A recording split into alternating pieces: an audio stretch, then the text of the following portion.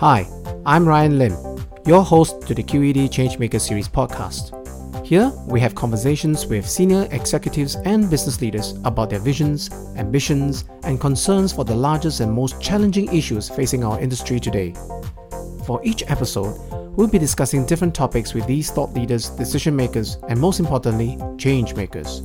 Combined, these are the captains of our industry who will be shaping our future. This podcast is for the QED Changemaker series on 29th May 2020. We'll be focusing on how organizations are dealing with the new norm resulting from COVID-19. Our guest in this episode has been in the entertainment and movie industry for over 24 years. She's also the first female chief executive of Golden Village, Singapore's largest cinema chain. At its helm, she's an innovative leader that kept the cinema experience appealing by introducing automated ticket machines, QR code tickets, and even one of Asia's largest movie screens. Before becoming chief executive, she pioneered the practice of lowering ticket prices at off-peak hours to draw crowds, which has since become the industry standard. Let's welcome Clara Cheo to our first podcast season of QED Changemaker series. Hi Clara, how have you been? Hey, hi Ryan, I'm fine. How about you? Doing the best I can right now with all that circuit breaker that's going on. Yeah, I guess that's what everybody is trying to. Well, we are actually very excited to learn from industry leaders like yourself. So let's get started. Now, everyone is talking about the new norm for the industry, business and organizations, and most are concerned about now and beyond COVID-19. So let's start with your views of the industry and business in general. How has the industry or your business changed as a result of this pandemic? Our industry was the first to experience actually the impact of the virus way before its name COVID-19. About 1 week before CNY in late Jan, our team were all ready to welcome our peak season of the year because we have this Asian releases, films like Jiang Ziya, The Rescue, etc. And we had the advance sales all lined up. Then on the 22nd of January, okay, that's a few months ago, I received a call from one of our distribution partners. So he asked, are you sitting on a chair properly? Because what I'm telling you, you may fall off the chair.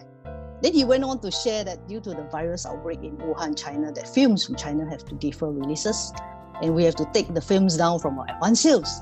Now, that was the start of what was later to be known as COVID-19 pandemic. So we only have 2 to 3 days because 22nd Jan and then 25th is Chinese New Year.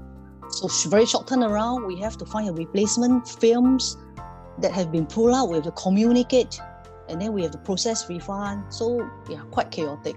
So this also kicks in a new precedent or new norm, where film supplies will pull out at the very last minute, even though advances have gone live. Subsequently, we have another event like A Quiet Place, the marathon.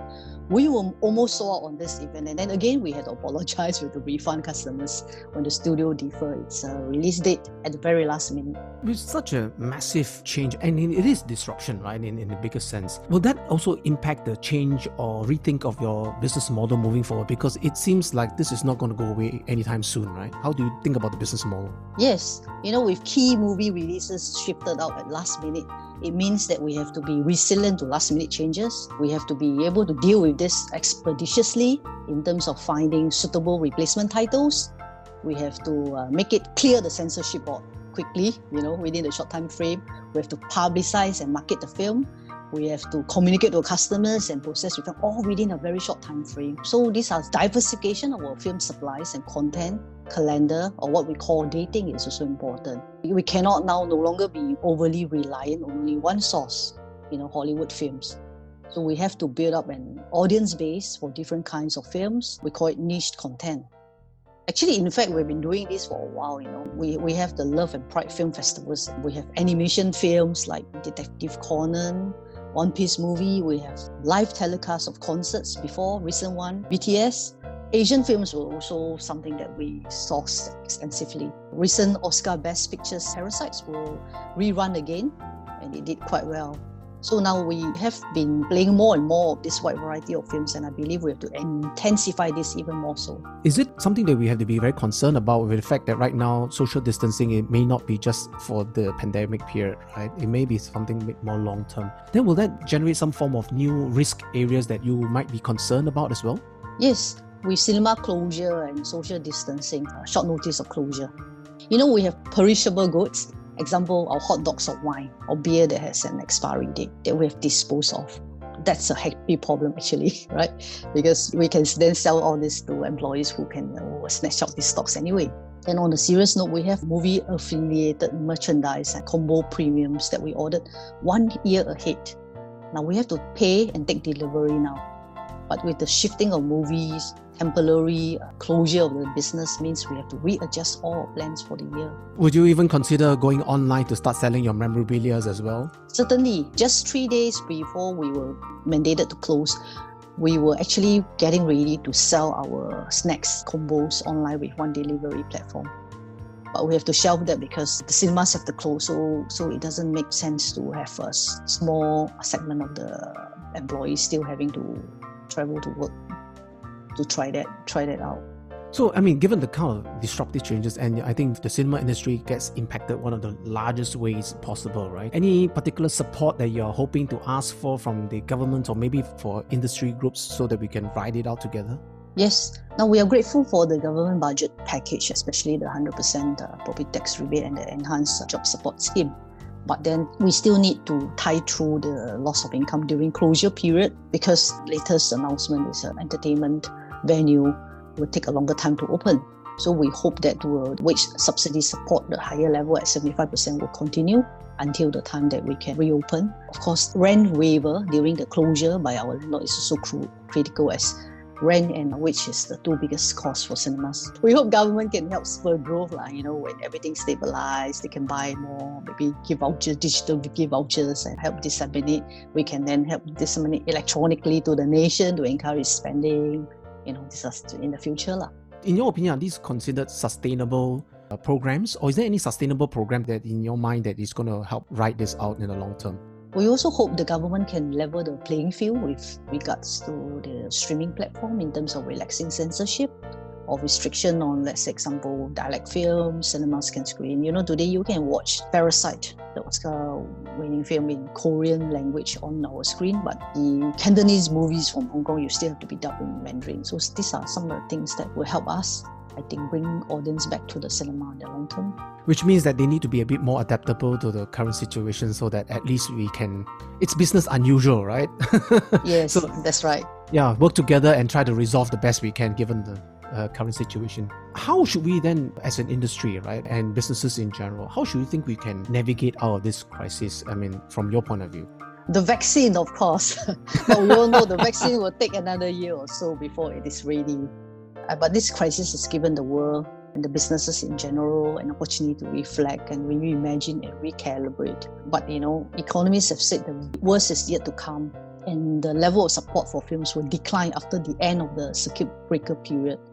So business like us in relative, let's face it, will not pick up so quickly. So heading into the third quarter, we will be confronted with the difficult decision of whether to adjust manpower costs in line with revenue.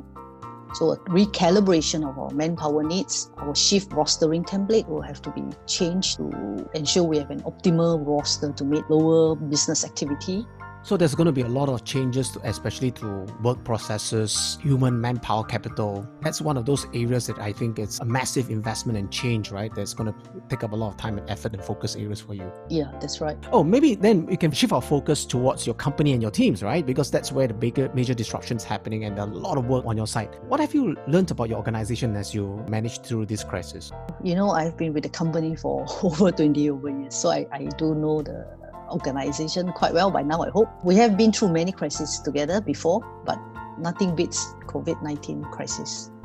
Most employees are quite understanding when I tell them that we need to take some days off annual leave to help save costs. Most want to upgrade their skill set when we conduct in-house training on software skill like advanced Excel during this time. Once we get them started on VPN, working from home using Zoom and Teams, most were able to adapt quickly.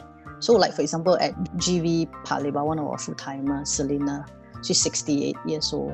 And she learned how to use MS Team, and then she can join to the cinema location team meeting. And we have managers calling their older staff to keep in touch.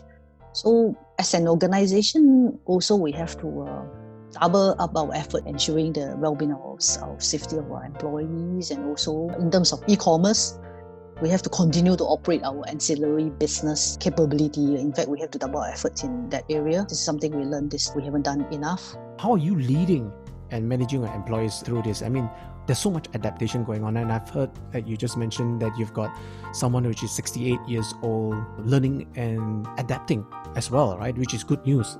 That means everyone can learn. Well, I make sure that managers cascade down. We have WhatsApp group meeting for urgent communication, and then during this period, of course, we will meet weekly via MS Team. At first was Zoom, now we use Team to update each other on the progress. Then I also have these department managers and the cinema managers to cascade down to their direct reports at the cinema to make use of this software to keep in constant communication with their team members and staff. Mm-hmm. This, you are literally defining the future of work as it is. Yes, exactly. At first, there was some resistance on using it, but once they get the hang of it, now they're telling me that in future, the location meetings, managers who are not on shift, they don't have to travel back to the cinemas for the meeting. They can now, in future, attend this via MS Team. But are these temporary, or do you think that this is going to be sort of like a long-term thing?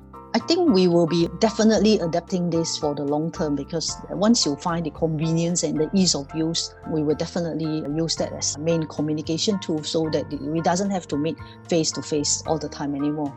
Because we have 14 locations throughout Singapore, and they all have to travel to head office.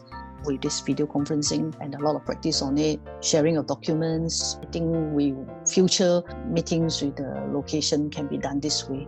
Mm-hmm. Will that then require a lot of adjustments? I mean, the key element for all these things is that you need to have a lot of trust with the employees, right? Everyone's remote and you don't necessarily see them physically all the time.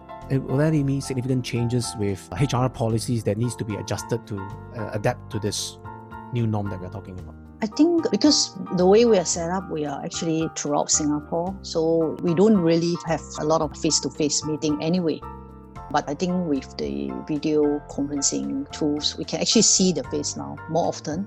In terms of HR policies, I think work from home will be a new norm. We just have to figure out who, when, how frequent, and the kind of hardware or software support that they will need. Like we realized that for some departments, for example, HR and finance, because in the past when they were in the office, they have to print out people to check the figures and all that. But when you work at home every day, you don't have a printer, how are we going to do that? So it may be that we will have to buy a second screen, TV screen for them so that they can check through in that way.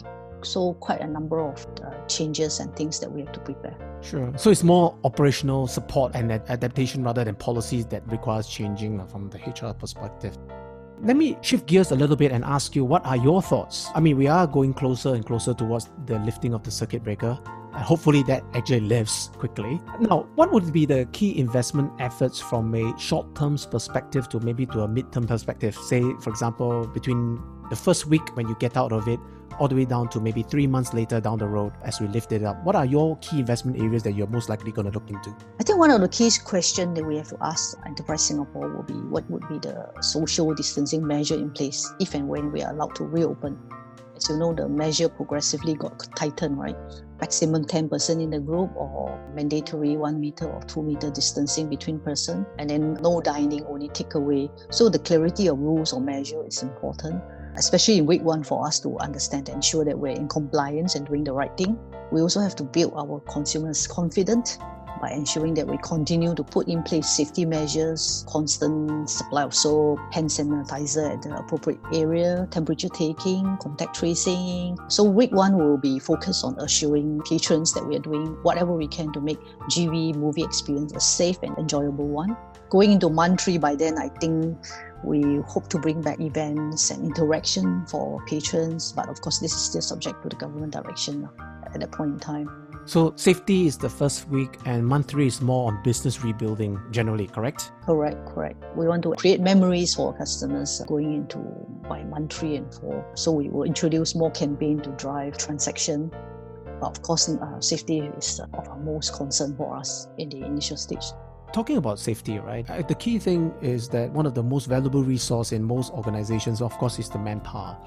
And how would you think that we should be managing employee safety when we reopen? What are your thoughts on ensuring employee safety? As the experience with the imported label has shown, the health, hygiene and welfare of workers will take on an increased urgency and priority. So temperature checks at the workplace will be a daily mandatory exercise that even is given. In fact, in the weeks before closure, this were already in place. So I think it's just doing the same. We have to step up precautionary measures, frequent sanitization of the public areas such as the elevator button, escalator handrail, hand sanitizer, wear masks. I think everyone now has to wear masks, gloves, especially for the staff that are taking temperature. Now that we've spoken quite a bit about you managing the teams and the business, and I'm going to start to shift my focus towards you as an individual, the personal impact. I'm sure, right? It impacted everyone at a very personal level. So maybe I can ask you then, what are the key lessons that you've learned about yourself, the organization and the people that will guide your business post-COVID-19? Now, with the ever-evolving situation that we've been through, it was really important for us to react promptly. Once the PM or the authority announces a new measure, we're expected to be able to comply quickly. So on-time communication about these last-minute changes to my team, what needs to be done to face these changes were key to ensuring that despite the disruption, that we don't crumble and we work together to overcome the disruption. Different team members have different strengths. Some are more adaptable, some still need guidance along the way. So I have to be more detailed. I have to emphasize on over rather than under communication, reiterate and then not assume that everything will work itself out. So in summary, enhancing our corporate flexibility and agility in communications are things that we have to develop along the way. So there's a lot of adaptability, being very agile, as well as the importance of constant and good quality communications to everyone, all the stakeholders, right? From employees to the public and all. Now, how has this changed you then? Personally, in terms of your leadership, management of vision, how does that impact you and how have you changed? Well, in terms of leadership, so as a leader, I need to build on and retain the trust that the team has with the company and to motivate them to do their best at work, even though we're in a closure period. We have to sensitively manage the team's expectation with regards to, let's say, mandatory leave taking during this period. And at the same time, they have to be managing their workload from home. And then we have to also check in with the team regularly and keep their spirit high during this period of uncertainty and allocate resources and manage the workload, even though we have reduction in working hours due to the mandatory leaves. So we have to exercise some give and take in terms of the work off-day arrangement. We have to also be more understanding and cut them some slack in terms of the work quality. So generally, I think as a leader, you tend to become more empathetic towards a lot of things as well. So empathy is definitely a key factor that we need to raise all in to write this out as well. Being empathetic, we can then rebuild the trust with all our employees and our staff as well, and our colleagues, yes. So what have you learned about yourself then? I've been through crisis over the 20 over years of work life here. I guess I've built up some resilience that helped me throughout this crisis. I've thought hard about this question. Not much that I don't know about myself at my age now, but I'm enjoying the time that I have, what my sons have now for me, because we get to play games together every weekend when my younger one is back from the army. So I'm catching up on lost time. Yeah. So a lot of family bonding is possible right now. Forced family bonding. Exactly. Correct. Yeah. I missed a substantial part of the time when they were growing up. So now it's the best time for us to catch up. Yeah. True. Oh, thank you, Clara, for sharing your candid views and valuable insights. I'm sure all our fellow industry leaders listening in would greatly benefit from it. Now, most of all, thank you, listeners, for tuning in to our QED Changemaker Series podcast. For more information on QED's leadership development solutions, email us at info@qed.sg. Now, do remember to subscribe to our channel and be updated on our latest episode. I'm your host, Ryan Lim, and I look forward to having you in our next episode.